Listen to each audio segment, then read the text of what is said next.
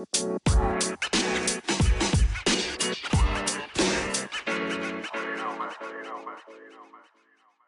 welcome to our brand new podcast, you guys. The new name of our new podcast is We Ain't Done Yet, and I have our very first guest. Welcome, Judy. Yay! Thank you. I'm so excited. So you guys, she just found out right now that she's going to be the very first episode that we are going to put out there for everybody to listen to after we did our rebranding and our relaunch. So I'm really excited that you're here with us. I'm so excited that you agreed to just come and talk about this topic that I've been really thinking about putting out there for everybody.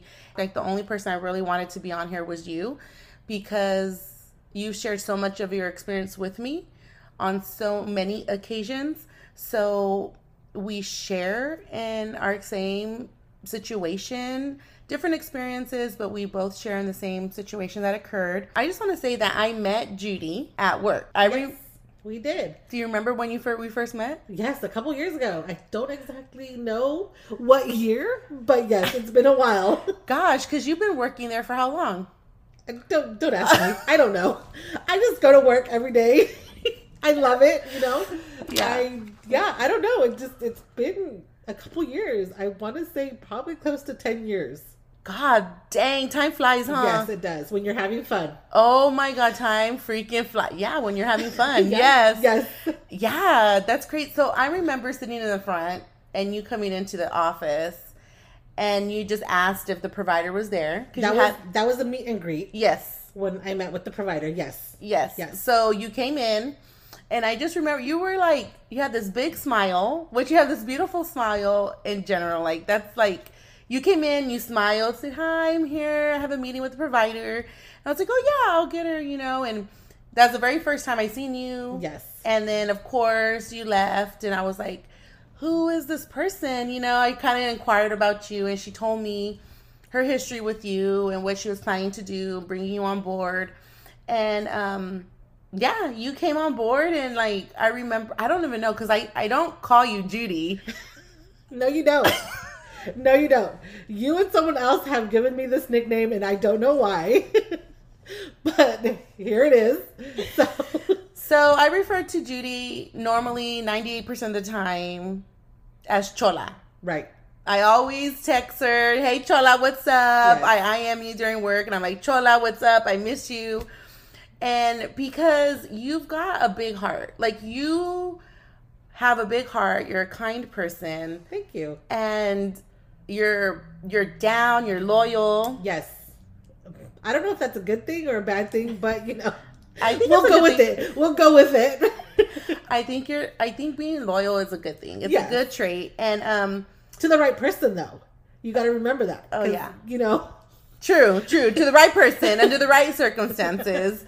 You're loyal, you've got a big heart, you're down to help anybody out, like whatever we need, you're there, you know what I mean? Like, who's always one driving us here, driving us there, you know, you, but you guard that. Yes. You guard that, and you have the outer exterior of like a chola, like, don't mess with me. Yes. But you're so kind. You know what I mean? Yes. So Chola has stuck with you. Yes. I'm going to call you Chola until the day I'm no longer on this earth. But the funny thing is that you also call me Juju. Yeah. And I don't know where that came from either. So Juju was because somebody else in the clinic called you Juju. Oh, okay. And so I picked it up from that other person. But it's only once in a while. Like, Chola is the one I always like. True. You're right. Chola. Like, I'll call you once in a while Juju if I think it's like more interchangeable. in public? Yeah. It's Maybe, interchangeable. Depending on who we're around, maybe? No, it's definitely, I was just going to say that. It's definitely when we're around different people or in a different atmosphere, different space. Yeah. Because I don't know how they're going to take me calling you Chola. You know what I mean? That is true. That's right. They're going to be like, what? What? There's Why? a Chola here? Like, what? No. But no. I swear I'm not a Chola. I've never been one. She has. She's been down. I've been down, yes. But so it's not on my record, so we're going to leave it that way. Right? Exactly. So, so we first met working together. Yes.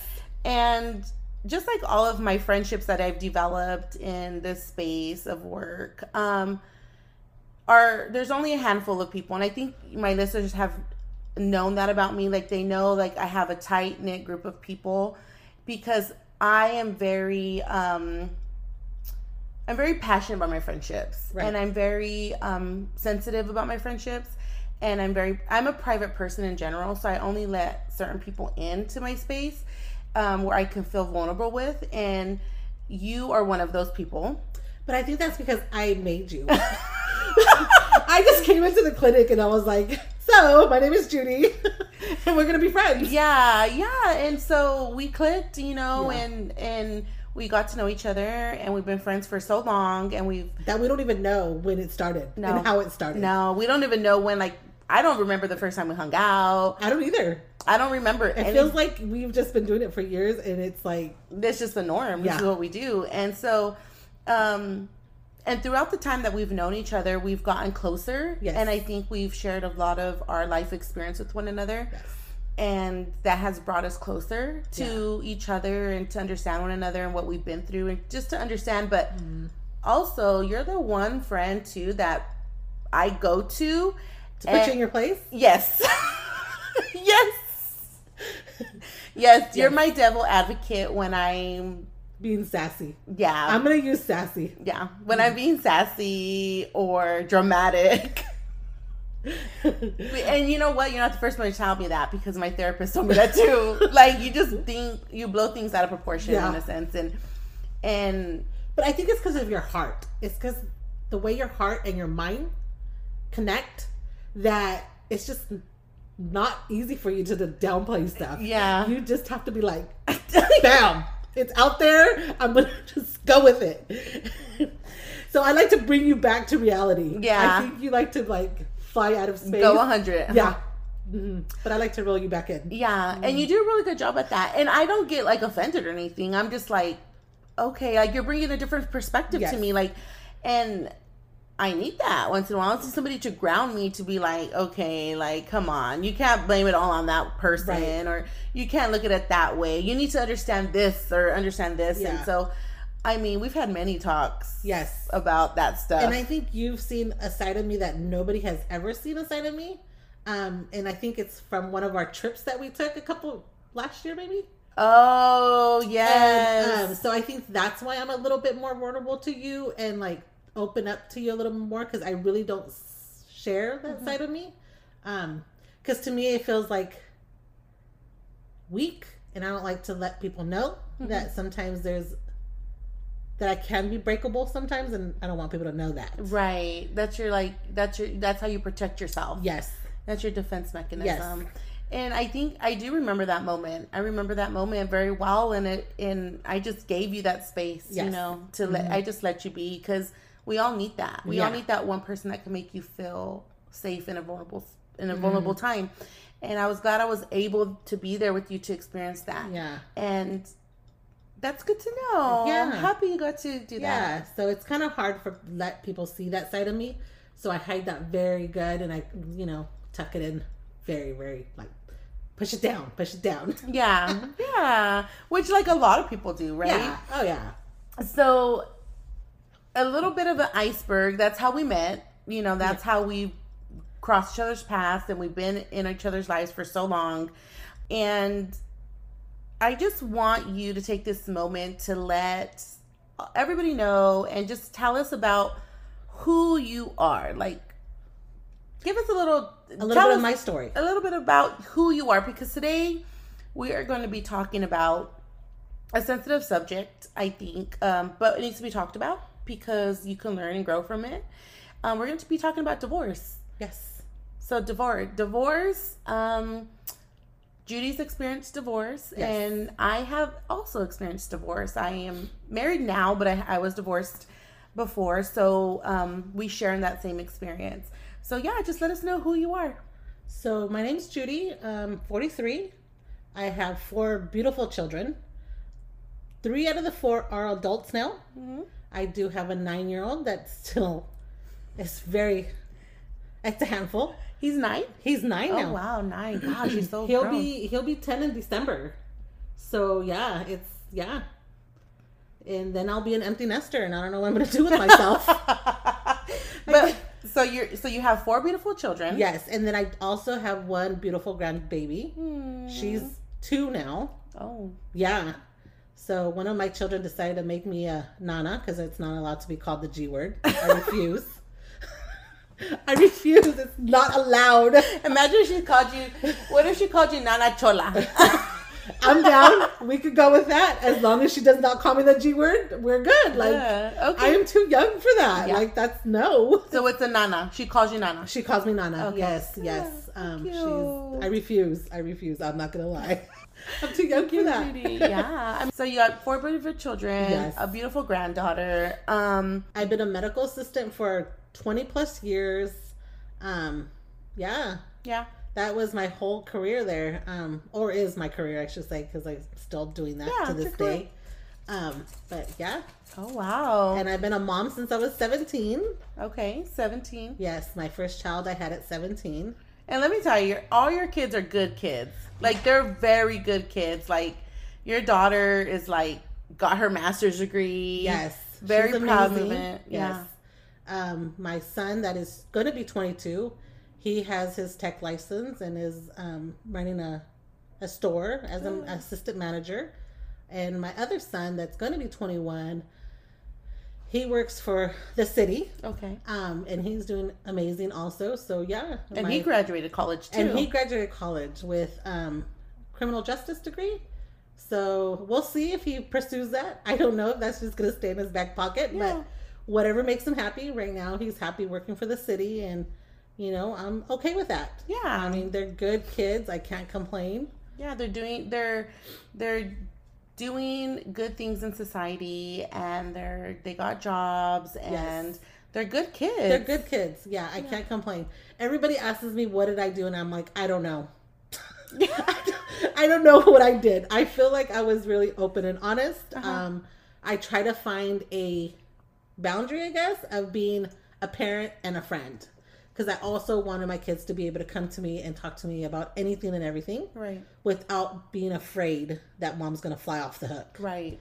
And so I think I did a good job because they're actually pretty good kids. Yeah, in my opinion, from the outside looking in, you did a great job. You did a great job. Thank you.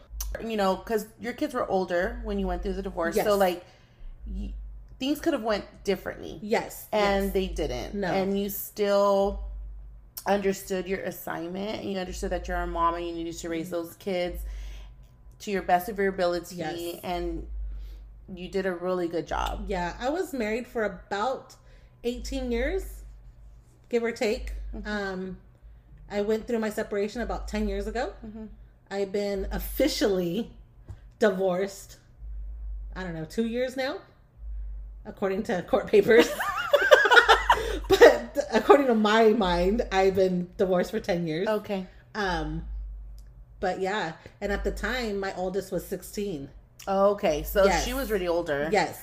Okay. And then the boys were about 13, 12, and the littlest one was about 6 months old. Oh, okay. Yeah. Wow. So, yeah. So they were already old enough to know what was going on. Yes. What was happening.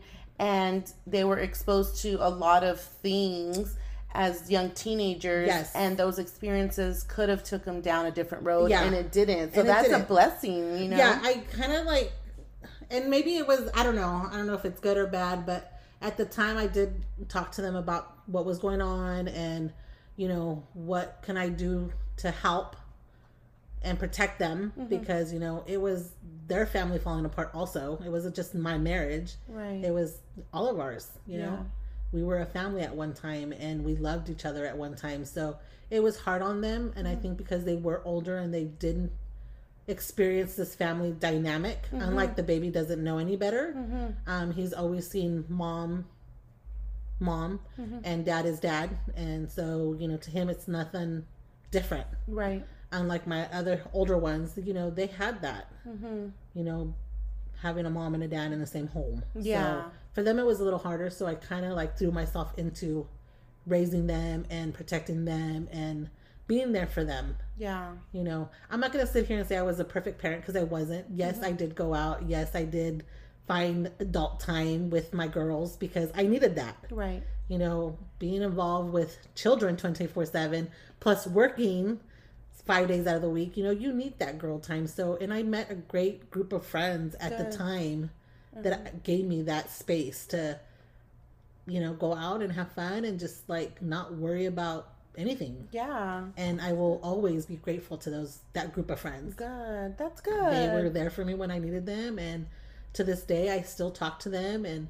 it's nice to get together, and it's nice. That's good. That's really good. That's good to hear, because I do agree. You need people in your life to support you and to be there for you and just to help guide you and through the difficult times, the good times, the bad times.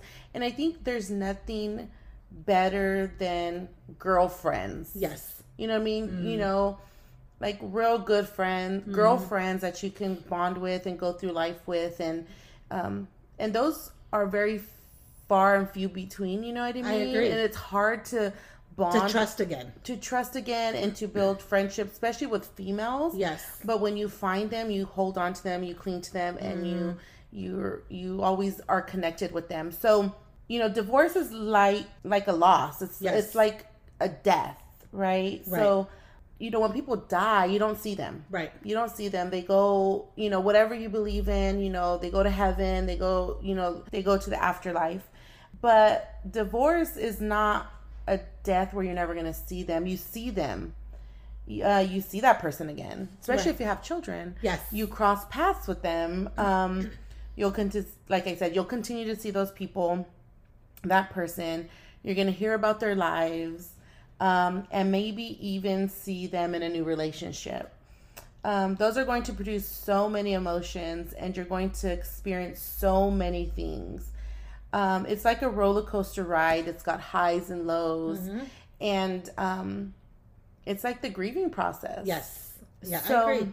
I had an amazing counselor at one time, because I did. I'm not going to sit here and say I didn't. I felt like I needed to go speak to someone regarding this divorce, because I was taking it really hard at the time.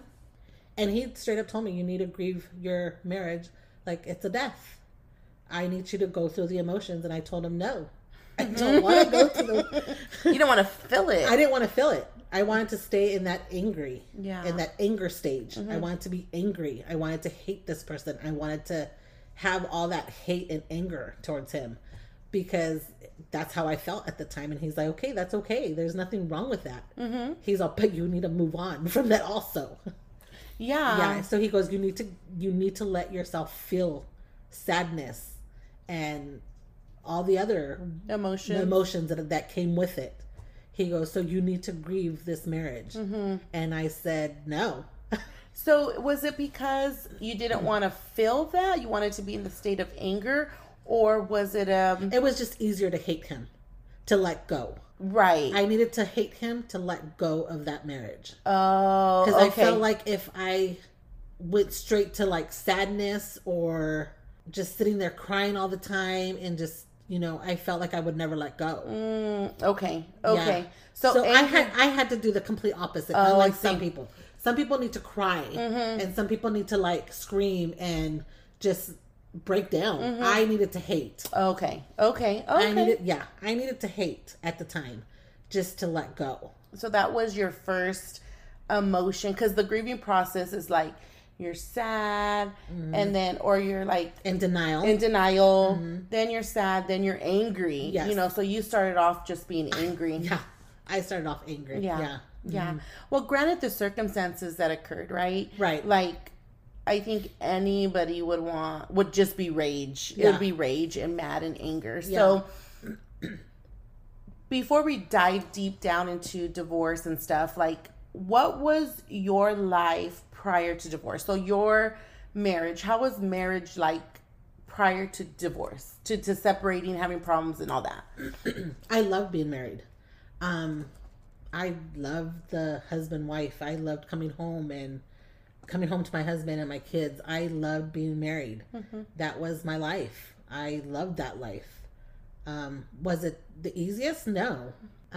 Was it the best? No. We all have ups and downs. We all have tough times, good times. Like, our life was good. Like, just like any other relationship. Yeah. But in the end, trust, jealousy, just got the best of us. Right. And, we just had to go our separate ways. Yeah. Okay. Because I remember I got married probably, the first time I got married when I was 20. And I was pregnant with our oldest son. We got married and I was 20. You got married when you were 18. So you were younger than I was. And, I knew this person for probably like 2 or 3 years. It wasn't really, we didn't have like a long history. He was in college. He was a football player. I was going to college and trying to get high school credits at college and stuff like that. And I met him and we got together and, we moved in together and we didn't really experience much of a married life. We were married only for about 5 years. But within those 5 years, I gave a lot of myself to this person. Yeah. So when I divorced, I think our marriage was just pretty shitty to begin with. You know what I mean? It started off bad and it ended up pretty bad. So now that I look back at it, was really no hope for us. Well, same here. Now that of course you dissect the relationship. So same. I mean, we were high school sweethearts. Yeah. What did we know about being in love? Knowing what a real relationship is. Yeah. We were 2 children raising children. Yeah. By the time we were both 22, we had 3 kids. Oh wow. Yeah. Wow. So okay. Yeah. So it was like high school sweethearts to parents to like married and living together and trying to raise ourselves for one. Yeah. And plus 3 children. Yeah. We were meant to. So even though we spent a short 5 years together, we shared 2 beautiful children with one another. And best thing that came out of our marriage was our 2 boys. But it still felt like death. Yeah. It felt like death. I remember like crying and crying and crying. And I started off with crying, I felt like, what is wrong with me that you don't want me kind of thing, And I just remember going into like a depression and being sad. But like my life prior to divorce was, it was just there. It wasn't really anything like really exciting, but we were married and we had kids and we're trying to build a life, but we were just on 2 separate pages to begin with. So your marriage was good. You loved being married. You loved cooking. You loved taking care of your kids. I don't know about cooking, but that was part of it, right? That's what you do. You got to feed these people that live with you, so might as well cook for them, right? Yeah. So, I mean, poor him. I feel bad for him because I wasn't probably the best cook at the beginning. So he had lots of trial and error. So, poor him. Thank God I never killed him, I guess, with all my trial and error food. But, it happens. I mean, like I said, we were both kids. Yeah. Like, I remember, like looking at him and be like, "Are you hungry?" He goes, "Yeah." I was like, "Well, what do you want?" He goes, "I don't know. What are you going to make?" I don't know. Like, I'm 18, dude. What do you want me to make you? Like mac and cheese, man. My mom used to cook. Like I was the baby of the family, Yeah. I have an older brother and then it's myself. So I was spoiled by my mom and dad, so I didn't have to cook. Okay. So here I am trying to be married and have children. Like, and I'm thinking, like, what am I supposed to cook this guy and these kids? Like, I'm supposed to feed them? Oh, wow, they're going to survive. Yeah. So you had to learn, like, really quick, right? I had to learn. Like, don't get me wrong, I had amazing parents, and my mom was that type of person, like, you need to learn how to cook. And so I knew how to do your basic, but it just, when you're doing it on your own, when your parent is not with you or guiding you, it doesn't come out the same. Oh, like, my God. Yeah, no. And, like, I cook to this day out of survival. Like, I don't cook. It's very rare that I cook out of love, out of cariños, where I want to. It's just not my love language. Like, I cook to survive, basically. My husband, like, cooks very well, and he loves to cook. But I'm like, okay, what do you want? But I remember when I was married before that I remember calling my grandmother and my mom and being like, how do I make arroz? Or how do I make frijoles? Or how do I make these things? Because I didn't know either. Yeah. And I never cooked. I grew up and I would eat like crap, and I didn't know how to cook rice or anything like that. And I remember my mom telling me too, like, if you want to be like a homemaker, and I'm like, first of all, I don't want to be a homemaker, but I have to be a wife, like, how do I do this? So I remember her telling me too, like, if you want to be a wife and a mom and all this stuff, you have to have this in your house, you have to have this in your house, and you have to learn how to cook this.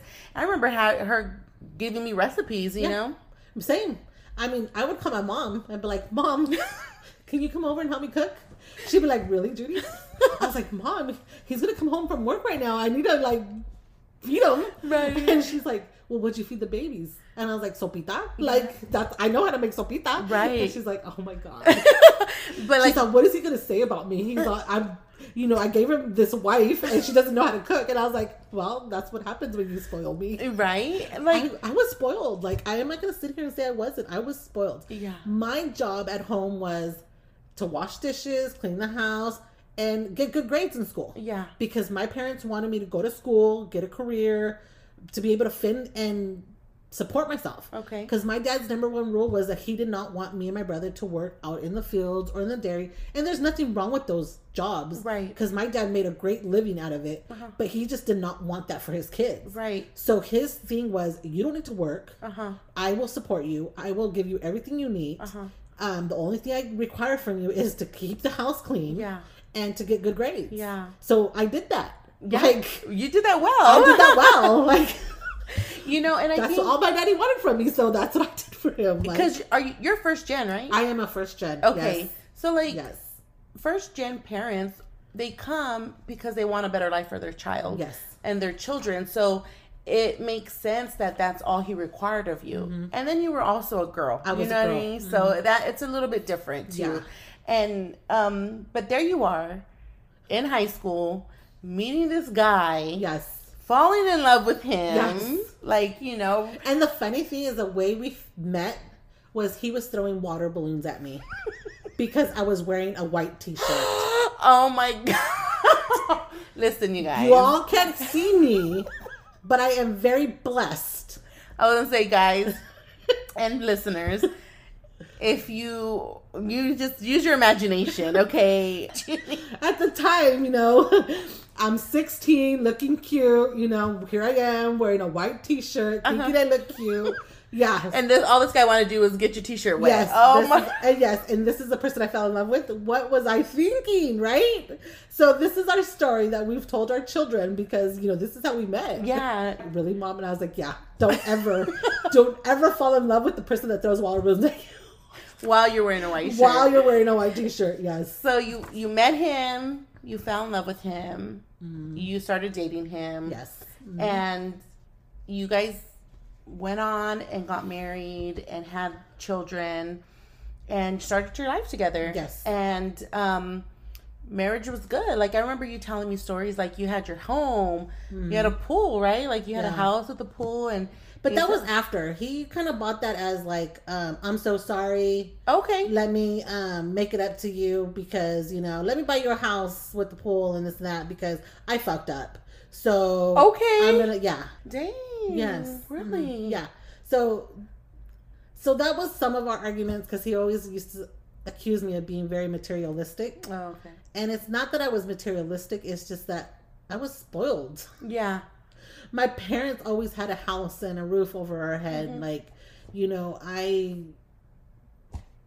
was okay. Like, I'm not saying we were poor, but we also weren't rich, but we always had what needed. Right. So I wanted my kids to have the same. Right. So I worked hard and I expected him to work hard for us to have what our kids needed. Yeah.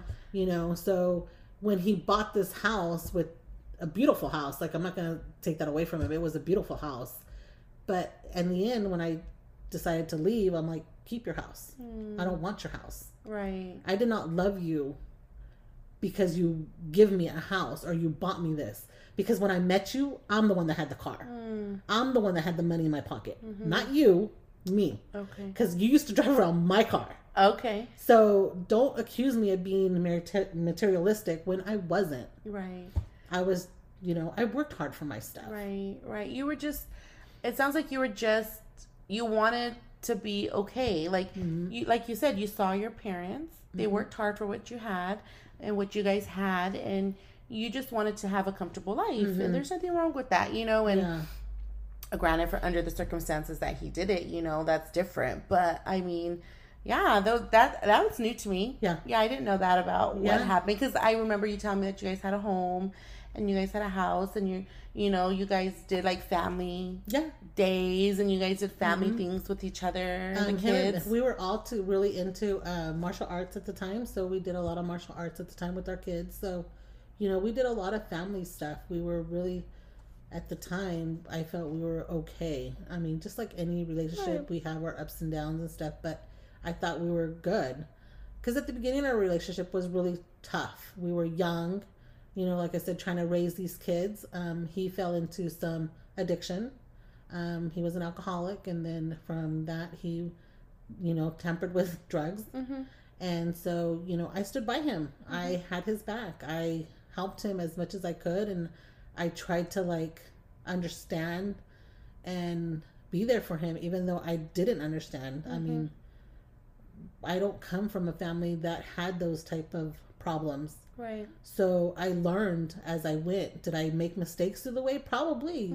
Maybe I was a little ruthless or really rough on him sometimes, but it's because I didn't understand when someone has an addiction that is so more important than your family. Right. I didn't understand that. Yeah. You know, so I stood by him as best as I knew.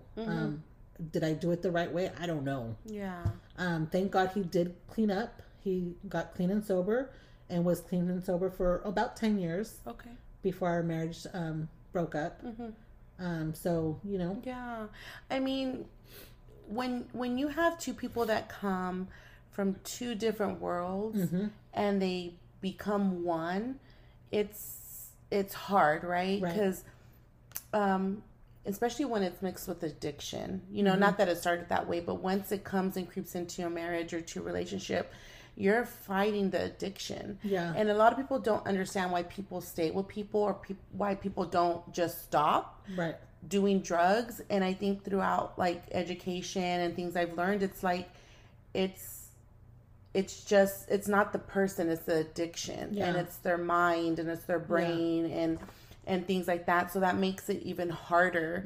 And you're such a, like I said in the beginning, you're like loyal. Yeah. Like you're loyal, and you don't want to give up on people, and you're there, and you're a helper. And that played out in your marriage. You know what I mean? And at least you stood to try to understand and try to help. Yeah. And I think it's important to applaud you when you said, did you do it right? You don't know. I don't know. Were you ruthless? Probably. Yeah.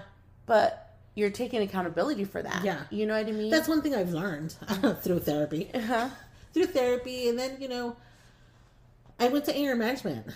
I think that was the best thing ever in my life to do is anger management classes.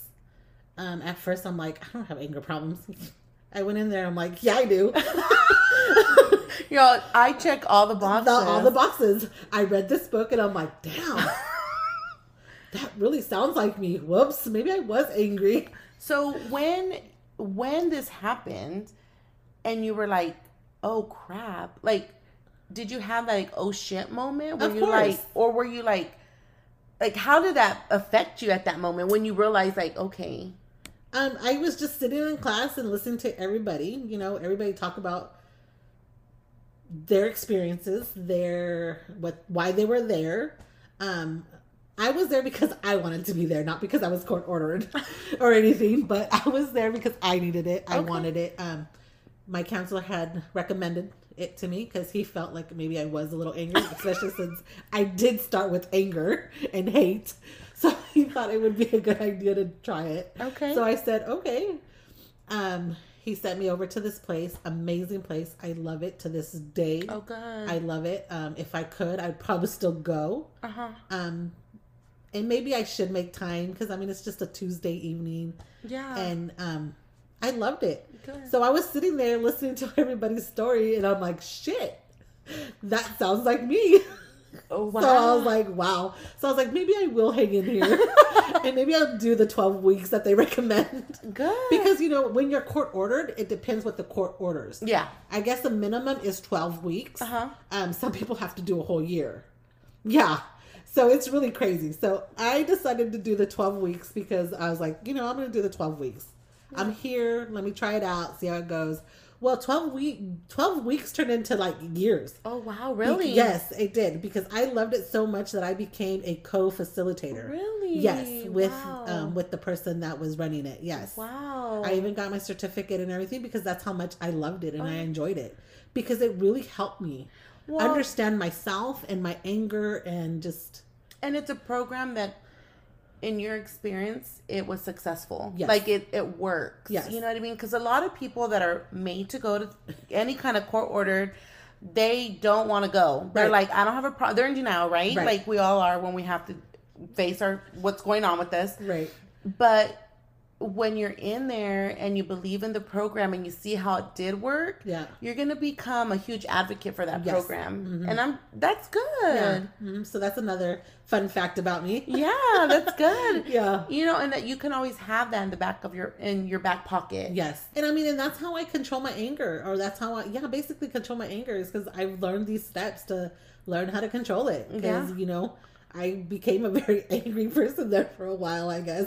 According to my counselor. Well, yeah, divorce, like I said, it's like a grieving process. Yeah. It's like a death, and there's no right way to grieve, right? Mm-hmm. And people do it differently than other people. Everybody's experience is different. Mm-hmm. You so happen to start with anger. Yeah. And for your counselor to see that, and for you to show it enough for him to understand it and him direct you into a right spot to go. That's a good counselor, right? Because there's some counselors that you could sit in session with for weeks and them not even know what the hell's going on with you. True. They're just wasting your time. He was amazing. I will always recommend him to people. I think he's just amazing. Good. I love him. That's good. He also recommended me do some self-help courses. And I did those also. And so that helped me to be able to forgive. Good. Not for that person, but for myself. Right. Forgiveness is not about... Easy. It's not easy. Because some people think it's if you forgive, then you're accepting. Right. Like, it's okay for your actions. Right. Or if forgiving and becoming friends again with that person. Right. Or it's about the other person. Right. And forgiveness is really about you. Yes. And about freeing yourself. Yes. And freeing yourself from the bondage that it's got you shackled where you can't move forward. Right. And you need to forgive other people. Mm-hmm. First, you have to forgive yourself, because we're not innocent. No. Like, we may be divorced people, but it takes two. Yeah. Right? It takes two. And we have to acknowledge our faults, and we have to take accountability for our faults. And divorce and the problems that happen in a marriage don't happen overnight. Right. Right? So...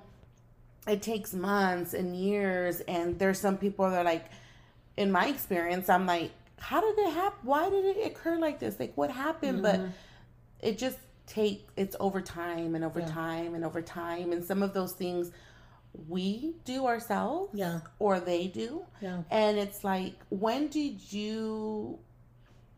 would you say are some things, if you want to share, and you don't have to, that you, looking back, you're like, oh, I did notice all of those little things that ended up leading to our divorce. Very early in our relationship. Okay. I should have ran the first time he cheated.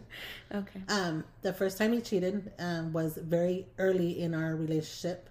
I should have ran then. I should have said, no, I am not going to let you treat me like this. Mm-hmm. But for whatever reason, I felt that that's what I deserved. We were both young. Mm-hmm. We didn't know any better. So I forgave. Mm-hmm. Do you forget? No. Mm-hmm. Does that jealousy stay with you? Yes. Mm-hmm. And I think that's where my insecurities and my jealousy came from. And just, it was really hard to trust again. Right. And I didn't trust him. And he would always tell me, you don't trust me. No, I don't. I don't trust you as far as I can throw you. Right. And that was something I would say regularly. Mm-hmm. But my thing was you earn trust. Mm-hmm. You don't deserve it. Mm-hmm. Just because you tell me that I need to trust you, it doesn't work that way. Mm-hmm. Right. You know, so it was really hard. Yeah. I mean, I can relate to you in that aspect, because my first marriage, it was like, yeah, it was the same thing. Infidelity was, I mean, all the time. Yeah. You know, at least 3 times that I know of. Yeah. And I let it go. Yeah. You know, I let it go, and I was like, I would say this thing like, you know, shame on you the first time. Right. Shame on me the second. But it happened like 3 times. So I was like, and the more it happened was the more like, what did I do wrong? Right. Why is it me? What is it about me that... Why ain't I good enough? Why aren't I good enough? Right. Why aren't you... What am I doing wrong? Right. What's wrong with me? Am I defective? Yeah. Like, am I not good enough? Am I not pretty enough? Am I not thin enough? Like, what is it? Like, what is drawing you away from me? Right. And I think I struggle with those things even to this day, because it's trauma that happens, and we have to process it and get through it. But I think it's a lifelong journey, you know, and the same thing, like infidelity, like, and then you don't trust, like, then the jealousy sets in, right? And then you're like, where are you going? Yeah. Who are you talking to? Who are you talking to? Who's that? Yeah. Yeah. Or I seen you looking at that person. Why were you looking at that person? Right. Or how come you're not home? Yeah. You know, where were you? Yeah. How come it took you this late or this long? Yeah. So it's just layers on top of Layers. layers and top of layers. Yeah, and then, you know, and I should have known better, because he was a partier. He was a party boy in high school, so I should have known better. I didn't go to parties very much because my parents were really strict. Did I sneak out? Yes. Was I a good kid? Oh, you're brave. I was brave. Did I go to bonfires? Yes, I did. Without my parents knowing? Yes, I did. Like, I'm not going to sit here and say I was a perfect teenager, because I wasn't. Right. But he was a partier. He would go out with his friends and drink and stuff that I did not do. So I should have known better. I should have known that was a red flag. A red flag. You know, but at the time, you're 17 and you're so in love, and it's like, ooh, I want the bad boy. Yeah. You know, and so you're attracted to that bad boy. And, you know. Yeah. His partying got worse as an adult. You know, he started drinking a lot more, and, you know, he would drink every day. Every single day he would drink. And then from that, it went to using drugs. And he got to hard drugs. And so then I would not see him for a couple days. And so then I was sitting there at home with these children and pissed off and mad. Like, where in the fuck are you? Excuse my language. It's fine, girl. You're good. You're good. So it's like, you know, and then it went from days, it went to weeks. I think the longest I didn't see him was for a month. Really? Yes. Like, where in the hell have you been for a whole month? Like, yeah. So it was a lot of trauma in the beginning, you know? So, like, that's why I tell you, like, did I do things right? I don't know. Do I hold myself accountable? Yes. Because, you know, I wasn't the nicest when he would get home. Yeah. I was pissed. I was mad. And I was like... Well, yeah, because what? We're sitting there and we're like... Where are you? Where minds are going. Yeah. Who are you with? You've cheated in the past, so what makes me think you're not cheating again? Right. Like, so that was my first reaction was, who you fucking? Yeah. Who you with? Yeah. This and that. Not thinking that it's probably his addiction. Yeah. And maybe it was, but who knows? But when you're there and you're just sitting there and your mind is going and you're thinking of all the past things that happened, your mind's automatically going to go there. And then when they come home, it's like, it's on. It's on. It's on. It's on and cracking. Yeah. I remember throwing cans at him. I remember throwing bottles at him. Like, I wasn't the nicest. Yeah. Like, I'm not going to sit here and say I was nice. No, I wasn't. I was pissed. Right. I remember making dinner and just feeding my kids and throwing the rest of the food away for him not to eat because he wasn't home at the time he was supposed to be home. Right. So did you say that you were so hurt and angry inside that you wanted him to feel that pain? Probably. Or how would you explain that? Probably. Like, at the time, you know, you're mad and you don't care and you're childish and you just, like... Being petty, huh? Being petty. Yeah. Yeah. Yeah. And, you know, like, and us women, like... And I think I can relate to you and we can relate to each other. I know I can relate to you in that sense because I experienced those same things and, like, I also got raised by strict parents. I never snuck out, mama. So if you're hearing this, I never snuck out, okay? Like, but no, I never snuck out. You know, I never did that. But when I was able to like go places and do things, I was not where I was supposed to be, and I was at this friend's, but I was really over here. But I was raised by pretty strict parents. So when I found somebody that was interested in me, and I found somebody that was giving me attention and things like that, I was like, oh, this is fun. You know, this is good, and this is great. But yeah, but then when they cheat on you, how do you cope with that? I didn't know how to cope. Like I knew how to be petty though. Me too. You know, like I knew how to be petty, and I knew how to not have self-control.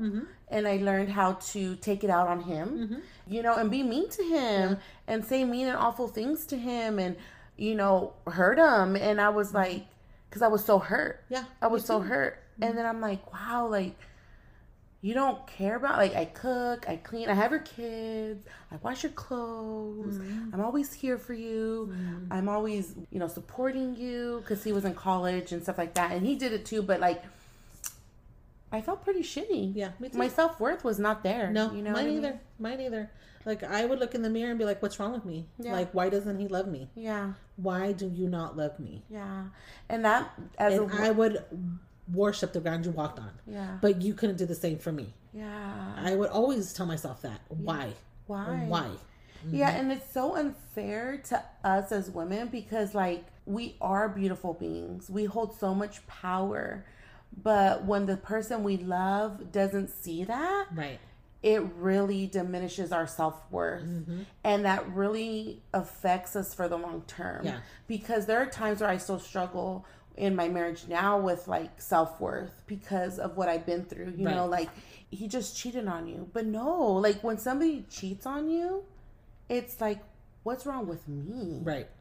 It's not what's wrong with you. Yeah. It's what's wrong with me. Yes. Even though in reality it's something's wrong with you. Right. But that's not how we interpret things, you know? So it's like, and they just keep doing it. Right. And in a sense, yeah, people can say, well, you let them, but it's not that you let them. No, it's not that we let them. It's just that we love them. And they took advantage of that. Yeah. And they took advantage that we were good people. Yeah. And we had good hearts. Yeah. And they took advantage of that. Yeah. You know, we didn't know any better. Right. We were kids, right? Yeah, we were kids.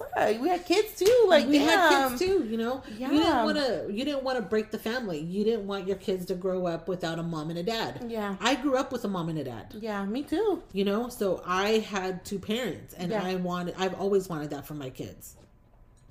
Yeah. You know, so of course, I always tell everybody has skeletons in their closet. Oh yeah. Just some of us know how to hide it a lot better than others. Exactly. And let me tell you, I had a lot of skeletons in my closet. I just did not tell anybody about them because why? I was still with this man. Right. I was still with him. I still loved him. I still wanted to be with him. So I didn't want the world to hate him, or I didn't want my parents to hate him. Right. So I hid our problems. Right. I would sweep them underneath the rug and act like I was fine when I was dying inside. Yeah. So have you always been like that ever since you were a kid, or you learned how to, where did you learn how to, like, suppress those, like, feelings? You kept trucking. You know what? I think it has to, you learn from your parents. Like, I go back and think about how my parents were, and I don't ever remember my parents talking about their problems, or at least not around me and my brother. You know what I'm saying? Yeah. I think one time that I can remember, and only because it was so loud, and my dad comes out the next day with the black eye. Come to find out, my mom threw her chancla at him because they were arguing, and I don't know what he did to her that she just grabbed a chancla and threw it at him, and so his eye was all swollen. And I think that's like the only like big fight I can remember. But they never talked to my brother and I about it. We just knew about it because we could hear it. Right. Okay. You know what I'm saying? You could hear them fighting, and then you see your dad walk out with the big old swollen eye. So it's like, okay, well. So you guys would just chat about it amongst yourselves. Right. Yeah. I mean, my brother, but you know, it was not, you know, our parents didn't talk to us about that stuff. Right. And like, as far as like hearing them fight on a daily, I don't remember hearing them fight on a daily. Like, I thought my parents had a pretty good marriage. Yeah. I'm pretty sure they had problems just like anybody else. Right. But, I mean, they were really good about hiding it. Yeah. I don't remember my parents fight. I mean, I remember my mom like bickering and being like, you know, dramatic. I guess that's where I get it from. But I don't remember them ever fighting or ever like having problems. So when they divorced, I was shocked. And they got divorced when I was like 21, 22. Oh, wow. So I was already an adult. Yeah. And they had done raised me, but I was like, what? Like, you guys never have problems that I'm aware of. Right. Like, you guys are divorcing. So I didn't hear any kind of arguments. Yeah. I didn't hear anything. So Right. it really caught me by surprise. So I don't know where I got when I was married before, like where I got all that anger. I don't even know like if it was because, I'm assuming it was because everything he did for me. And I was like, I shouldn't put up with his BS, but I loved him and I cared for him. I wanted to be with him. So it's like, I don't know if I was punishing myself. I don't know, but I had all kinds of anger. Yeah. Yeah, I mean, I guess we all do, right? Yeah. I mean, if someone says they're not angry, you're lying through your fucking teeth. Quit lying. 'Cause Right. we all are angry at one time or another in life. Yeah. You're We're lying. human. We're human. We're We're not human. perfect. You know, and it's okay. And I think it's okay when you're in the right space to be like, I'm mad, I'm pissed, I'm hurt, I'm jealous, I have issues, you know, I hate that person or whatever. Like, it's okay. Right. Like, we all have all those. We're human beings. Right. Like, yeah, quit lying. Yeah, quit lying. Quit lying. Why? Yeah. So, being that you were married, you were divorced, and you're divorced, what would you say were the 3 top conflicts that you experienced in your marriage when you were married? Because, you know, Trust. Our biggest thing was trust. because there's articles and stuff that say like, you know, infidelity, money, raising family, careers, and all this other stuff. What would you say was your top 3 conflicts? I would say trust. Yeah. Him being unfaithful. Yeah. Yeah. And probably the other one would probably be like anybody else, financial. Like, you know, not having enough money sometimes where you're like penny pinching and you're like stressed out. Like, how am I going to pay rent? How am I going to pay the car payment? Like, you know, just like any young couple, you know? And then when he became like addicted to drugs, you shared that with us. Was that even worse? It was worse, but he was able to hold a job Okay. and work. Like, so, you know, Which is very rare very rare. for people that Yeah. are addicted to drugs. Like, Yeah. they could do it for so long, and then after that, they just Yeah, can't. no, with him, like, I will not knock him for that. That's one thing. Even though he was a big alcoholic and he drank from the time he went to bed until he woke up, he was able to not drink while he was at work. So he would work all day, and then as soon as he got off, he would start drinking. As far as like when he started doing drugs, he did the same thing. Like, did he go to work loaded? Probably. I don't know. I'm not going to say he did because I'm not sure. You know, I wasn't there to see if he was, but he was able to hold down a job. Okay. Did he bounce from job to job? Yeah, a little bit, but not bad. You know, Okay. he was able to hold a job. So as far as like our rent and our light getting paid, that was always number 1 priority. Okay. The rest of it, Okay. So it was trust. It was financial. Did you guys share accounts? no, actually we didn't. You didn't share accounts? No. Okay. So yes, you know what? I'll take that back. Yes, we did. We always put our money together. Okay. Yeah. So trust, financials, and what would you say do you have a third or no? Just those 2 were the major ones. Trust and financial, and you know, maybe his addictions. Okay. His addictions to drinking and, you know, later on drugs and stuff like that. I mean, that Yeah, I can that see takes how- a toll on someone's relationship and it takes a toll. Yeah. I mean, addiction alone. You Yeah. know what I mean? That's a lot to deal with. Like, you know. And Yeah. then I became bitter, even though at the time I didn't think I was bitter, but now that I go back and think about it, and I like, you know, like we talked about dissecting your marriage or your divorce or whatever you want to call it at the time, you know, I was probably bitter. You know, I wanted to be a probation officer all my life, and he did not support that. He did not want me to do any law enforcement. He wanted me to do medical.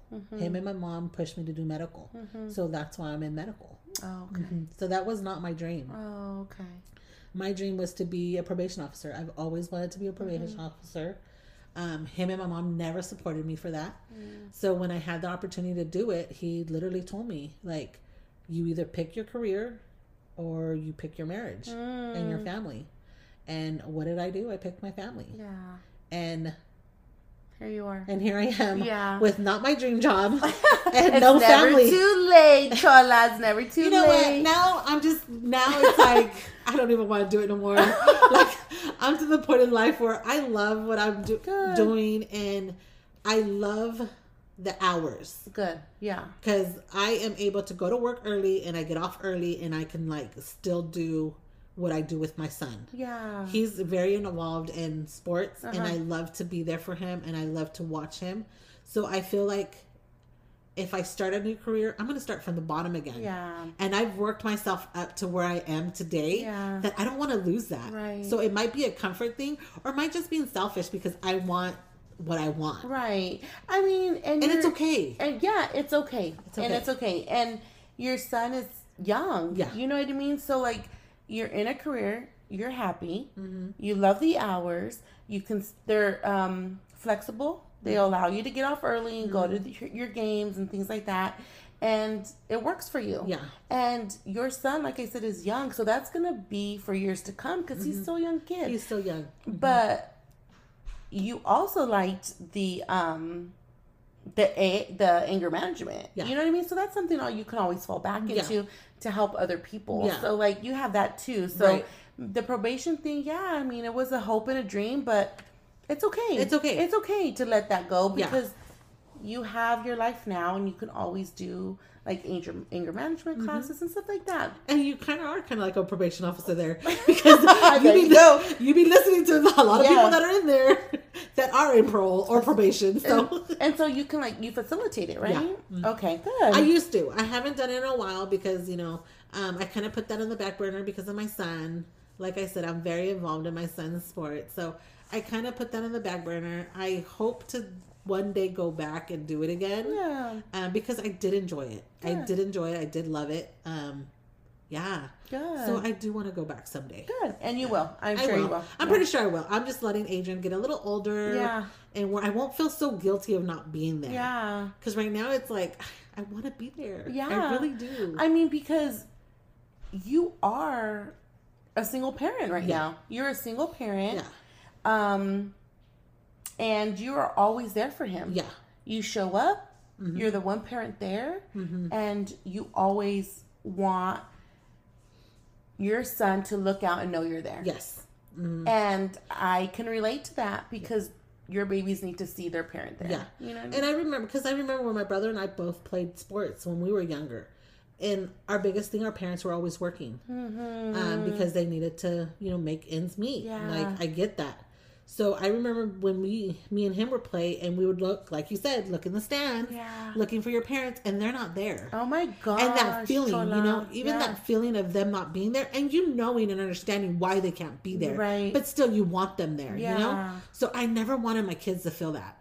So I've always made it a point to be there. Yeah. Regardless of how I do it or when I do it. Even if I show up like 30 minutes before it ends, I'm there. So when they look, they see me there. Yeah. Like, I will be the loudest mom there because I'm pretty sure if you ask my kids, they'll be like, yeah, we could hear my mom in the stands. I mean, I've been there to Adrian's games, and right. I'm like, yeah, I could contest to that. Chola, yeah. Yeah, so you know what I'm saying? Like, and I don't want to take credit from his dad because his dad, that has been clean and sober again, has done what he can to be here for his son. Right. Like, for my ex, it was best for him to leave this area. So he moved away from this area. Okay. I understand it. I'm pretty sure his older kids understand it. Adrian doesn't know any better. So he knows that dad doesn't live here and dad can't show up as much. Right. But when his dad is there, he's happy to see him. And we all are. Yeah. Because, at the time, the best thing was for him to leave this area. Yeah. And that shows a lot of progress on your part. Yeah, of course. You already know that there's healing that has taken place for you to be at a spot right now where you can say, I don't want to take away, I want to give the credit to where it's due. Yeah. And he does do what he can because he's far away. Yeah. So that within itself is a lot of healing that you've of course. done. And not too many people can heal from that. Right. And they still hold a lot of grudges, or they're bitter about certain stuff like that. And they will never say anything nice about the other parent because they're still hurt. But you've shown that you're healing and you're there at that point already. Yeah. I mean, like I said, like, I will not take that credit away from him, because he does try to do what he can for him, and he's there for him as much as he can. And, you know, when he has that time off from work, he is here. He drives early in the morning to be here for his games, and he's there here, you know? Yeah. And then he goes back home sometimes. Yeah. Sometimes he has to do like a quick turnaround. So I will never take that away from him. Good. Because I know that he's trying his best. Yeah. He calls his son on a daily. Now my son is 9, so sometimes he doesn't answer his phone. Right. So it's not his dad's fault, you know? Yeah. It's like my 9-year-old that doesn't pick up his phone. Because at 9 years old, you're just a kid, you know? You're just a kid. You don't want to stop doing what you're doing, playing your video games, watching your TV. Right. You just want to be a kid, You you know? wanna be a It's kid. like, oh, you're bugging me. So, you know, at least, you know, he does. He tries to call him on a daily just to see how he's doing, how's school going. Like, you know, that open communication with him and his son is, good. Yeah, Like, I will not take that away from him. Yeah. Good. So, you mentioned earlier that you initiated the divorce. So, that was one of my questions I wanted to ask you was, who initiated the divorce? I did. I told him I wanted a divorce. I told him that I couldn't do it no more. I threw in the towel. Yeah. Yeah. So how long was it in the making? Like, that you were like, okay, it's done. I'm done. After his last infidelity, that's when, in 2013, that's what I said, I'm done. I couldn't do it no more. Okay. Yeah. That was enough. That was enough. That was the last straw. Yeah. I could not do it no more. I couldn't. It was out in the open. It was out in public. Because at least before he was discreet about it. Mm-hmm. And this last time was not. Mm. So I said, I can't do this no more. I can't. Why? Why am I putting myself through this? Mm-hmm. Mm-hmm. And how many years were you guys married then? From 97 to 2013. Oh, okay. Yeah. Wow. Mm-hmm. That's a lot of years. A lot of years, and then for you to say I'm done, like I can't take any more hurt. And I told him I threw him in the towel. I told him straight out. I for one, I asked him, "Are you in love with this person?" And he's all, "I think so." I said, "You think so?" He goes, "Yeah." And I said, "Okay." I throw in the towel. I was like, I am tired of fighting for a marriage when it only goes one way. Yeah. Mm-hmm. Ooh, that's deep. Mm-hmm. Ooh, that's deep. Yeah. So I walked away. Yeah. I grabbed my kids and I walked away. Mm-hmm. That's tough. Yeah, it is. It was because, like I said, at the time, I was still in love with this man. Mm-hmm. Mm-hmm. Yeah. And so it was really hard and heartbreaking to like go through what I was going through.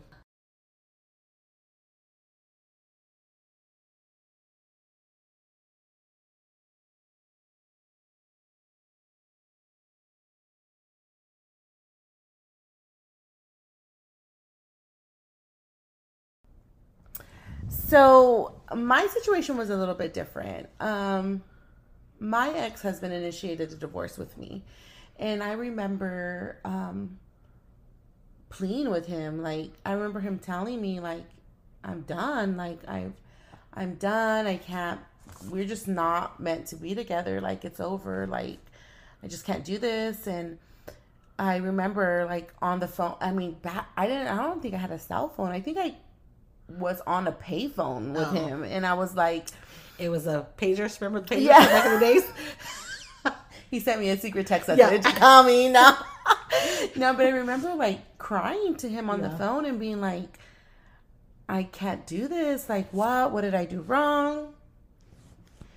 What did I do wrong?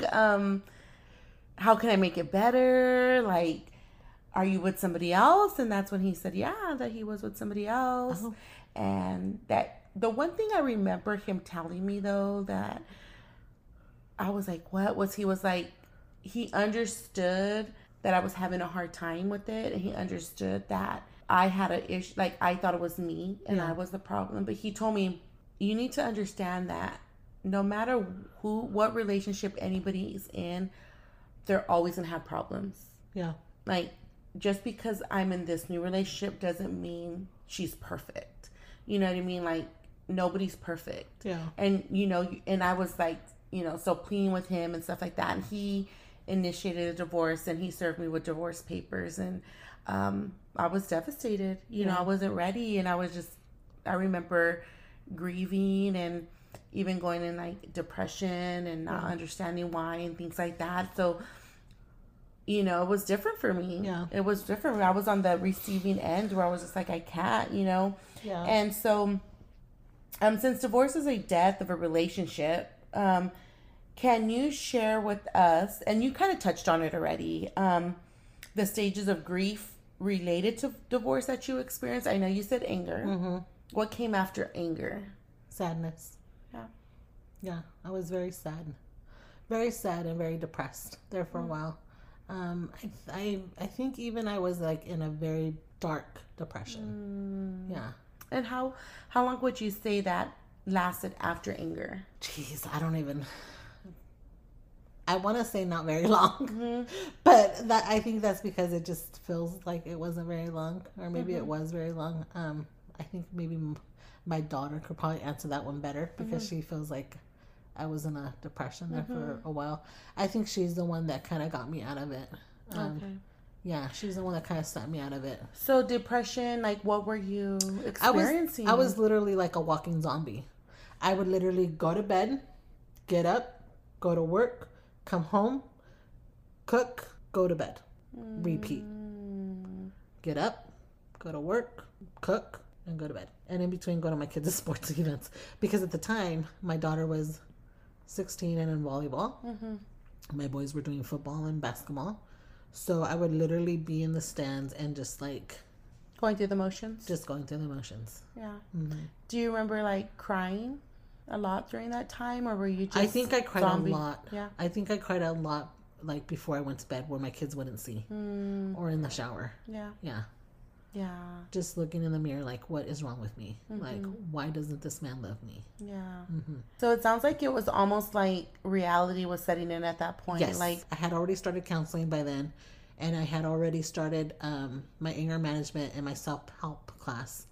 And I think that's why I couldn't make the marriage work anymore. Because you're already getting like educated and really starting to realize the stages of stuff that was happening. Yeah. Oh wow. Like I knew I deserved better. I deserved better. He deserved better. We both were just to the point in our lives where we needed to stay away from each other. We needed to say thank you and just move on. Move on, yeah. For us to both heal. Yeah. So while I was in the house and we were supposedly trying to make it work, he had a girlfriend again.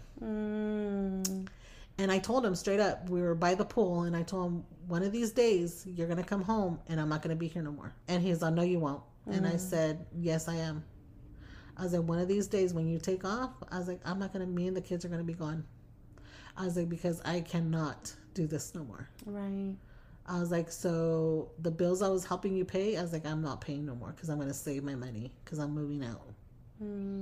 I was like, because I can't do this no more. Right. And by that time, my son, that was 13, going on 14, maybe he was even 14 by then. Him and his dad got into this ugly fight.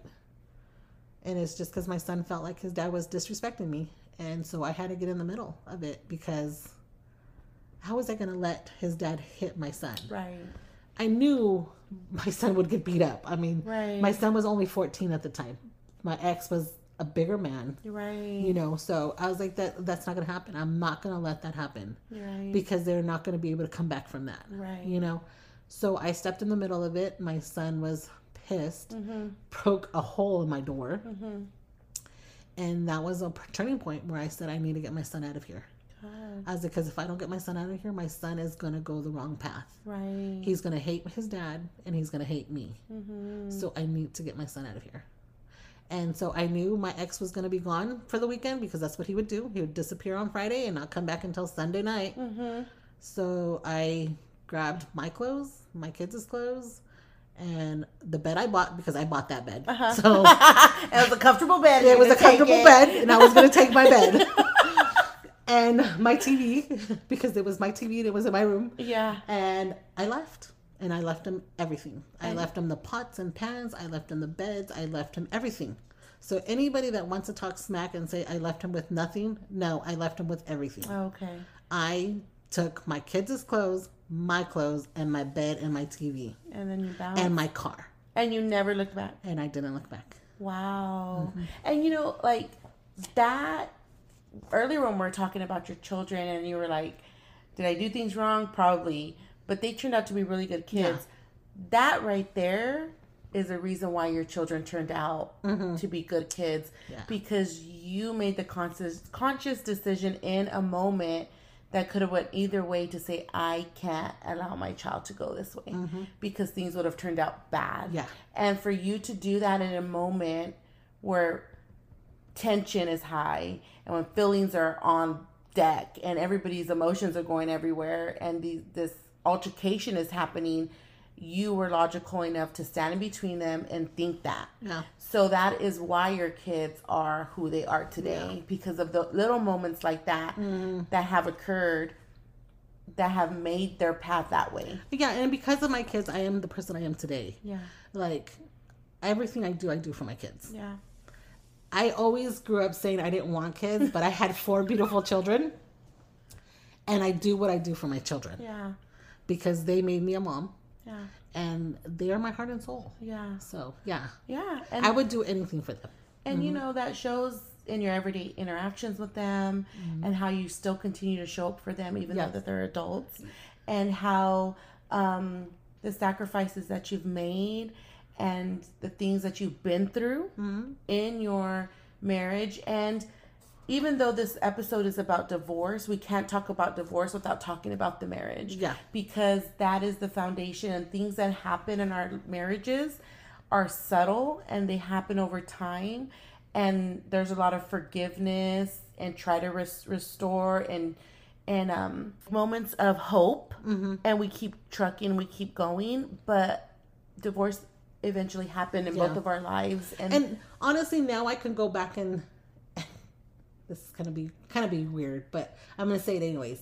I can be very grateful to my ex for teaching me to be strong, strong, independent. Yeah. For the person I am today. Yeah.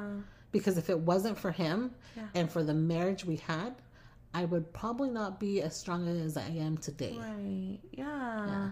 And that's good to hear. You know, not too many people are to that point where they can say that openly and give credit where credit is due. And so I applaud you for that. Like, that's very grown of you to say that, you know, after everything that you've been through. Well, I mean, you got to forgive. You have to forgive. And like I said, it's not for him. I do it for myself. Yeah. I do it for myself, and I did it for my kids. Yeah. Because we needed to heal also. Yeah. I needed to heal. My kids needed to heal. Like I said, Adrian doesn't know any better. Right. So to this is normal to him.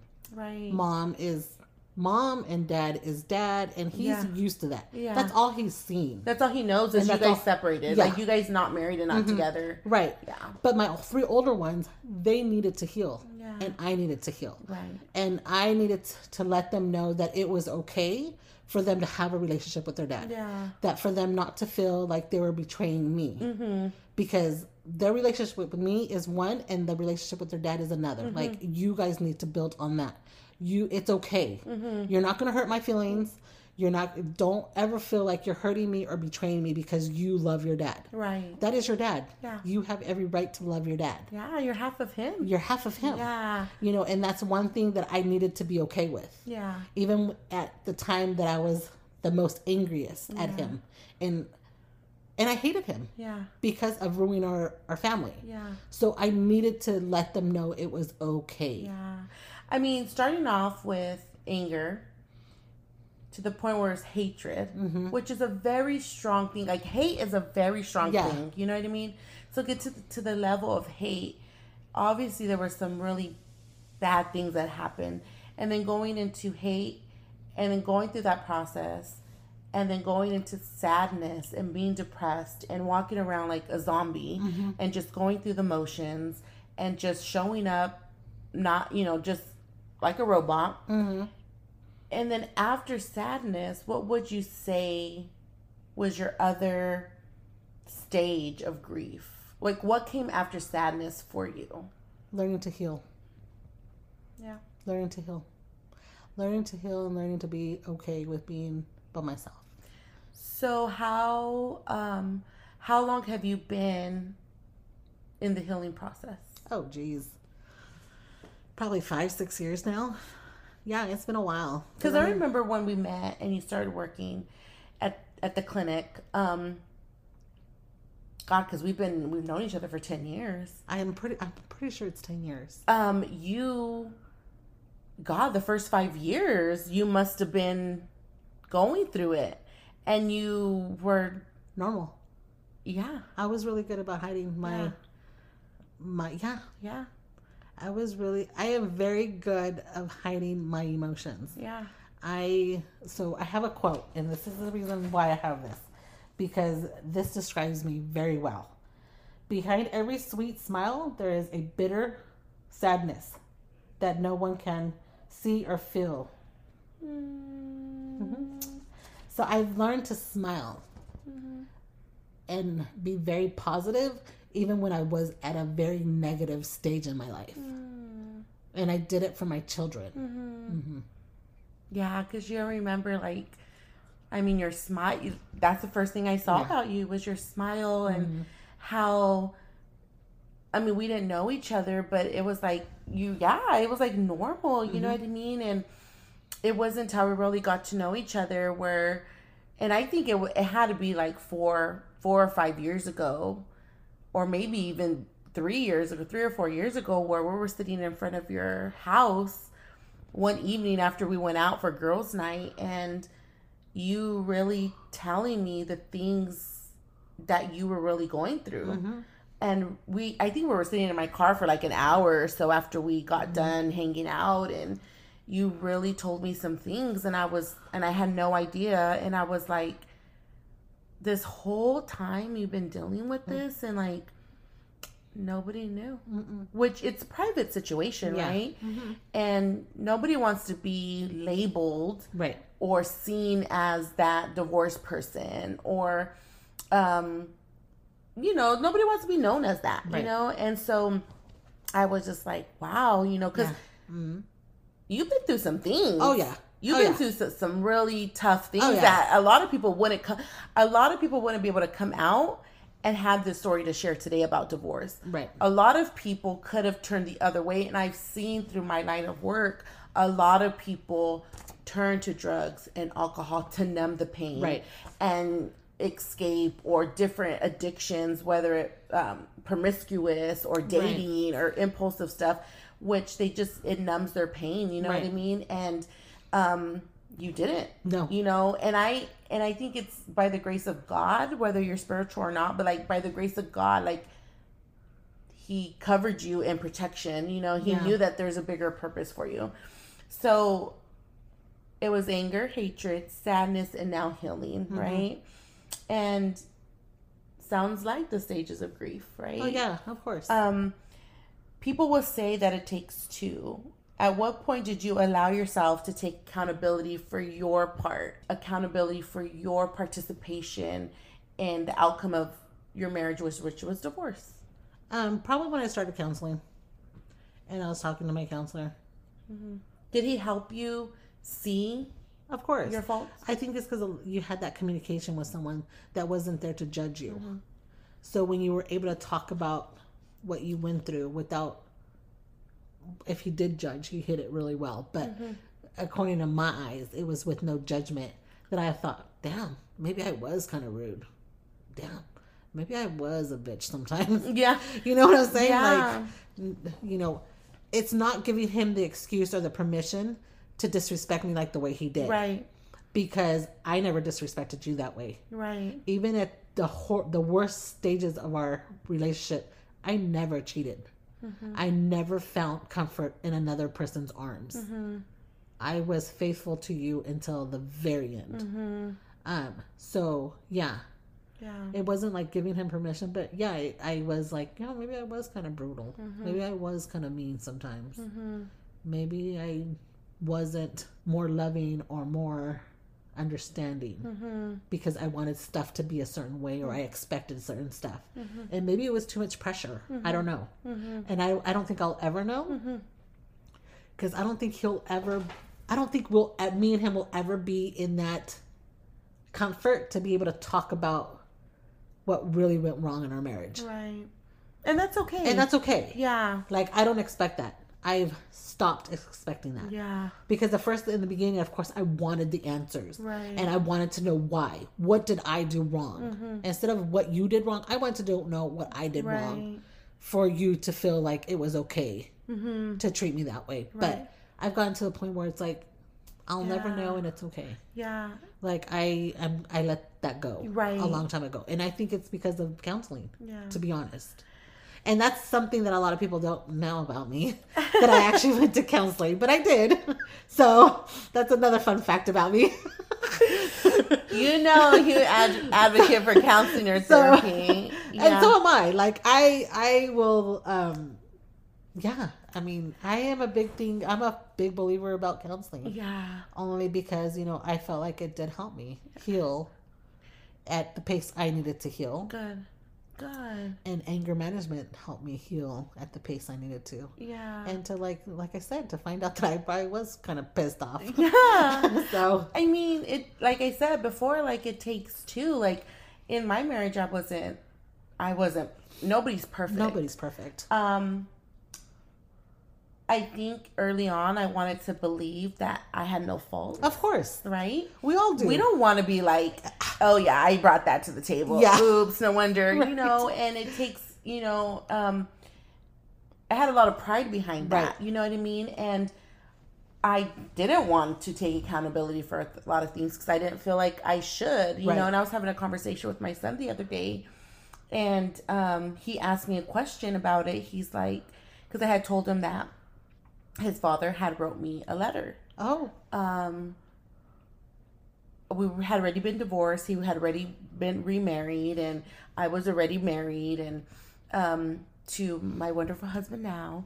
But and he is amazing. I love, like, God knew what I needed. You know what I mean? He knew the type of man that I needed, and who was willing to deal with my dramatic self, my sassiness. Your sassiness. I love that. And he knows exactly what kind of friends I need too. Of course. That's why we were in the right place at the right time at that time of year that we don't remember. That's bad. That means we have a good friendship because, like, time goes by so fast. We don't even know. We don't even know. I was telling my son, my middle son, like, your dad wrote me a letter, and he told me that he was sorry. He was sorry for the husband he couldn't be. He was sorry for treating me the way he did. And he was sorry for not being the father and the husband that I needed. And making an amends with me. And I remember bawling. And fun fact is, my husband called me. I was on my way home from work, and he said, "You have a letter." He wrote a handwritten letter to me. He's like, "It's from your ex." Mm-hmm. And I was like, "Well, open it." I couldn't wait to come home. I wanted to know what he wanted to say because a part of me needed that closure, right? Like to know that I wasn't the only one, you know, because I was left with a lot of guilt and shame, right? Thinking I was the problem. Right. It was me. And through our divorce and our separation and everything, he did make it seem like I was the worst person ever. Right. And, he was hurting too. You know what I mean? And so he read it to me. My husband read it to me. And I was bawling. I was absolutely crying my eyes out. And I told my son I was crying. And your dad did say sorry. And he asked me a question. And he said, "Well, did you ever say sorry to my dad?" And I said, No. And I haven't till this day. And so even though I took accountability already for my part, I haven't told his father that. Right. So in a sense, I'm still holding on to it. Mm-hmm. Like I'm still acting like you don't need to hear from me. But if I needed that, I'm sure he needed it. You know what I mean? Mm-hmm. And it's been years. Right. It's been years, but everybody needs that, you know? How long have you guys been divorced? So I've been married to my husband now for 12 years. Oh, okay. So a little longer than me then. Oh, yeah, way longer. Yeah. 2005 probably. Oh, okay. So yeah, so that's something that even till this day, I'm still going to take a moment to write that and to send him that, because, you know, I think as much healing as I've done, right, that I need, that's closure. And not for the marriage or the divorce or whatever, but just saying, you know what, we were young. Right. You know, thank you for apologizing to me. Even though it took all these years, like, it just has to happen when it has to happen. Right. So, but my son was like, did you ever apologize? I'm right. like, no, because at that time I didn't feel like I had to. Right. But I know I do, you know, because I take accountability for my actions as We well. have to. I mean, we weren't perfect either. Oh, heck no. Even though we want to believe Of we course. are, right? Like, of course. I mean, for many years, I would be like, I was a good wife. I was a good wife. I was a good mother. I was, you know, I had a job. I was very independent. Like, what else did you want from me? Right. But no, I mean, I probably didn't give him that emotional support that he probably needed. Right. And I wasn't good at it. Right. And I wasn't good at it because you didn't give it to me, so why should I give it to you? Right. So that was me being selfish. Yeah. And that me being stubborn. Yeah. Because I am very stubborn. That's another fun fact about me. I don't like these fun facts no more. That I am very stubborn, Yeah. you know? So at the time, I thought, well, you didn't give it to me when I needed it, so why should I give it to you now that you need it? Mm-hmm. And that's what I held on to a lot of in our marriage. Like, I needed you to be this way to me at this time in life, and you didn't give it to me. So now that you want it, why should I give it to you? Right. And that was a thing that we had, is that he told me straight out one time, I need you to be more affectionate. And I'm looking at him like, I can't do it. Right. Because when I was trying to be affectionate to you, you would always throw it in my face. Why do you have to always be in my ass for? Yeah. So I got used to being very cold and very, like, no affection. Closed off. Very closed off. So when you needed it, you wanted me to, like, flip the switch and be like, oh, yes, I'm going to be very... No. Yeah. I couldn't do it no more. Because for so many years, I didn't get it. Yeah. I didn't get that affection. Yeah. I was always on eggshells. Yeah. For many, many years. Mm-hmm. So when you decided to change and you decided to be the person that you are or were, you wanted me to flip the switch and be like, yes, I'm affectionate now. And now I want to be lovey. No, I couldn't do it. Yeah. And I think hearing that, like, I don't know if you know this about me. I'm sure you do. You know, I'm a huge feminist, right? Like, I am all about, like, women's rights and all this stuff. And, you know, and a lot of, you know, those kinds of things too have, I believe, in my opinion, not everybody's situation is that, but, like, society has a good way of, like, making women think that that's what they're here for. Just to turn it off, turn it on. Yeah. When a man needs you, you turn it off, you turn it on.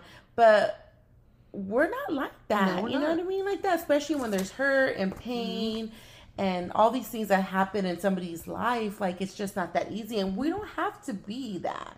And yeah, you know, shit happens. Yeah. And we ended up divorced, but I'm glad that you got to a space where you were able to take accountability and you went through counseling. Like, that helped you. Like, a lot of people don't like to talk to anybody else. They have this negative connotation of, like, they're just going to judge me, right? There's nothing wrong with me. Right. Why do I have to be here? Right. They don't know me. Like, what can they help me with? Right. But...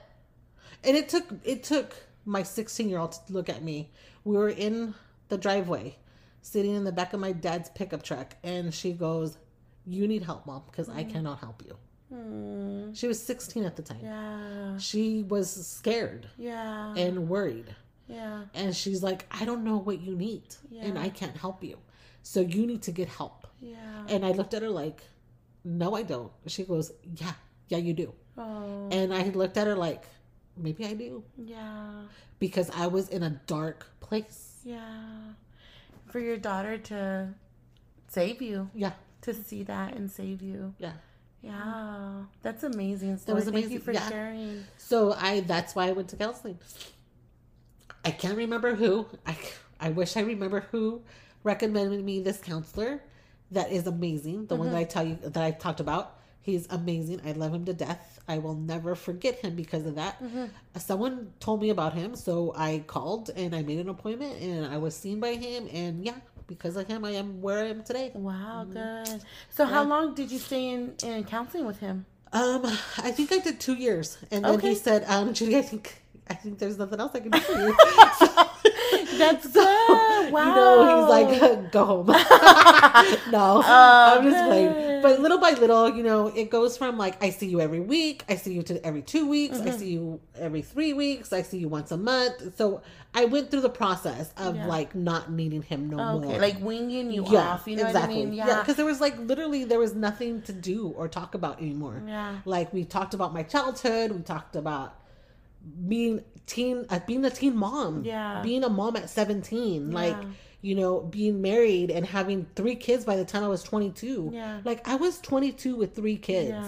Like that could be hard on anybody. You know, and so, and then at 34 having another child. At 34. Where I was literally starting all over again. And as a single mom. Wow. Yeah, and going through a freshly divorced, and then my mom had passed that December. So I was going through a lot that year. So, yeah. You finally decided to start your healing journey when your daughter had that really hard conversation with you, that truthful conversation with you, and made you realize, like, here my 16-year-old daughter is telling me this, you know? And that was the moment you were like, okay, I got to change something. I got to do something. Do you think it's necessary for people that are going through a divorce to take accountability so that they can truly heal from that relationship? My personal opinion, yes. And this is just me. Because I can't speak for everybody else. Right. But I think you need to. You need to look deep inside you and see what you did wrong also. Right. Because it takes 2. Right. For one, it takes 2 to make a marriage. Yeah. And then it takes 2 to make a marriage not work. Right. I can't speak for everybody either. I could just speak from my own experience. And I had to do a lot of soul searching. I stood by myself for a year after we separated and divorced.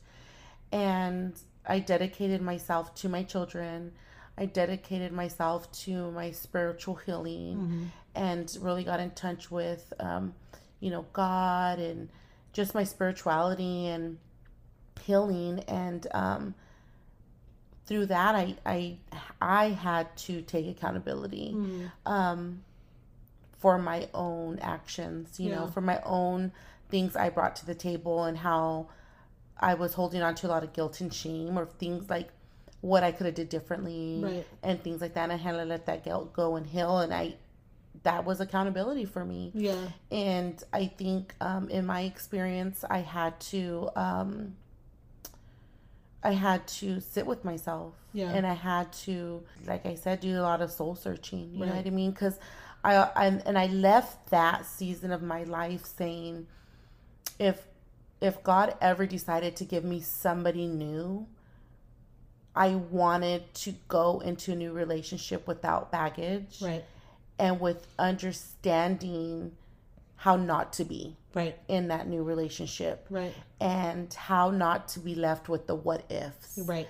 And by the grace of God, like, I got to a certain point where I was able to move on from that. Right. So yeah, taking accountability for me and my experience is necessary. Right. And I think at some certain point, like, we should, you know, to move on. Yeah. You know, it's just the process. It's the process. We've talked about a lot of good things, and you shared your story with us and your experience with divorce, and, you know, what you've been through, and, you know, how you're continuing to heal till this day. You're moving into a new season of your life, you know, growing and, And just, as we Grandbabies. age, grandbabies, and, your little one's getting older, and, all those things. You're just moving into a new season, What advice can you give people that are going through a divorce that will empower them to have the courage to heal?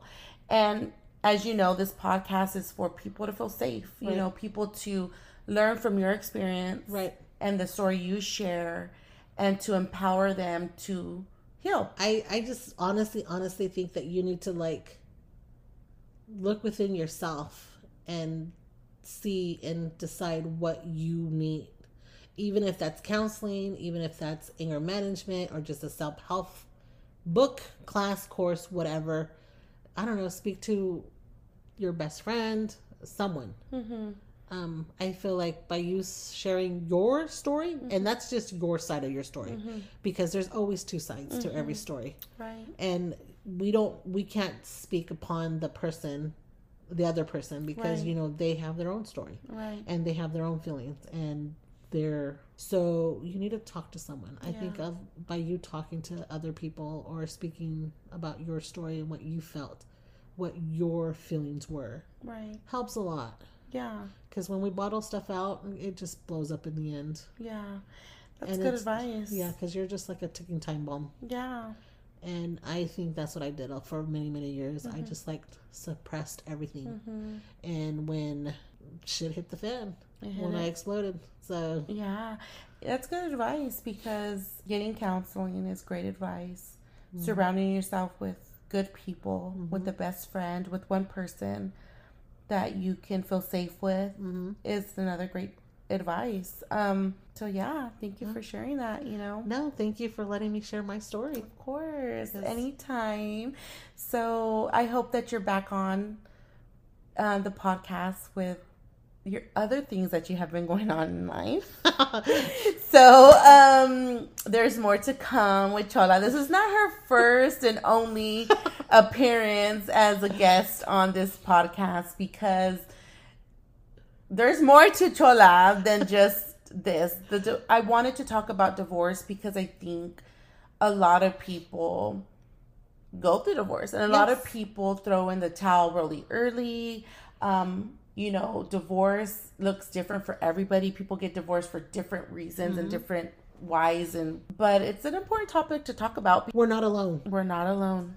We're not alone. And sometimes we do feel very alone. Yeah. Because that was one of my things, is that I felt very alone. The people that I thought had my back did not have my back. So I had to learn to trust again. Yeah. And I still battle with that. Right. Trusting people. Yeah. So my small circle or small girls that I hang out with is because it's they're safe for you. They're safe for me. Yeah. So yeah. Good. So that's one too. Woo! It's really hard. Yeah. So thank you for sharing of those good things. So the one new thing that we're going to be doing on the new podcast, We Ain't Done Yet, is we want to have each and every one of our guests share one affirmation. Chola. So I'm going to go with Tupac. Keep your head up. Hey! Definitely. So you heard it here, ladies and gentlemen. Our first guest on We Ain't Done Yet podcast. Her one affirmation is keep your head up. And I think that's a good affirmation. Keep your head up. Yes. So thank you so much. If you like this episode, please send us an email. Share this episode on your social media platforms. Tag us in them. Thank you for listening. I hope that you can learn, get educated, heal, and grow from this experience that Judy has shared with us. And much love. Until next time, you guys. Bye. Bye. I hope you guys enjoyed that episode as much as I did. Listen, we're not experts here. We are just offering a space that can bring meaningful conversations about real life experiences. And if you find yourself in need of some additional support, we suggest that you reach out to an expert that can help you process whatever you may be going through. All right, because you guys are important to us and we want you guys to all be safe, secure, and happy. Just remember, you're not alone.